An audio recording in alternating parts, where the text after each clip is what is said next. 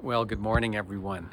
As Shanna has already mentioned, we're engaging in some Earth Day worship again. I think it's such a positive thing that there's so many people in our congregation who are concerned about environmental issues and who are working toward change.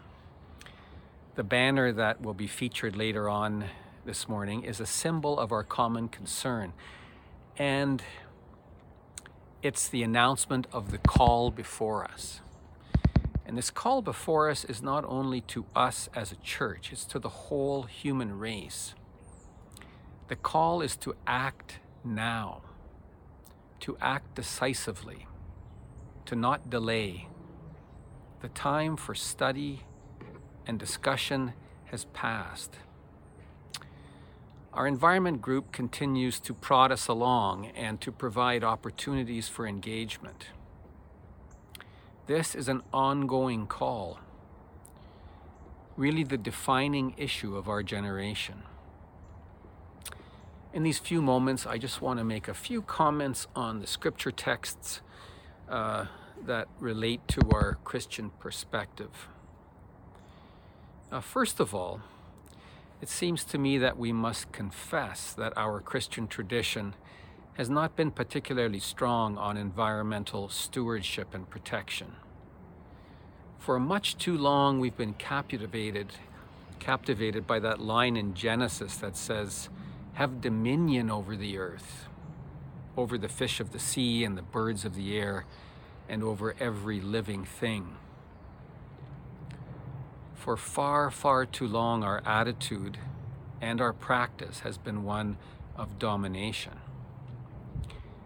And part of the reason for this has been a limited theological imagination. We've tended to see ourselves as separate from creation, just like we've tended to see God as separate.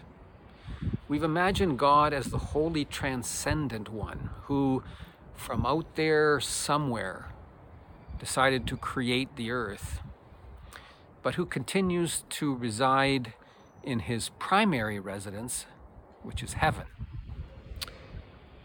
Through too many centuries, we've seen God as a non-earthly being, and we've imagined and we've dreamed that our ultimate destiny is with him, up there in heaven, apart from the earth. This world is not my home. I'm just a passing through. This has been and continues to be a fundamental problem for Christianity. But we're learning. As Christians, we're learning. Exponential growth in human population and a flourishing of knowledge across the whole spectrum, from physics to philosophy to biology and history, have been teaching us some new things. We're beginning to see how we're actually part of the earth. We're not separate from it. And we're also beginning to see and imagine in new ways that God as well is part of the earth, part of the created order, existing intimately within its very fiber, incarnated, as our tradition tells us. Radically immanent is another theological way of saying it. The wisdom does exist within our tradition. Trinitarian theology is one example, but only relatively recently are we beginning to see. The Psalm tells us that the firmament, or the cosmos itself, pours forth speech and knowledge.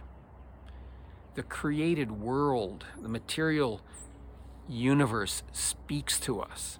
God speaks to us, but through that which exists, through matter, through planets, through stars.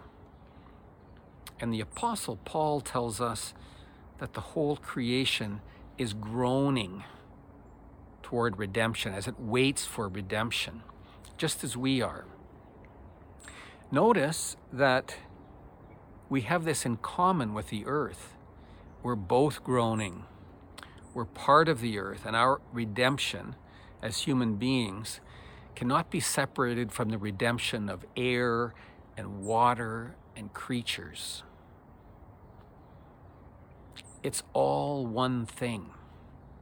And God wants it to thrive and to manifest glory for its own sake, for God's sake, not just for ours. So we're seeing that to work to mitigate our negative impact on the environment is deeply Christian, deeply spiritual work. May God bless this work. May God give us strength and imagination. May the Spirit lead us forth. Amen.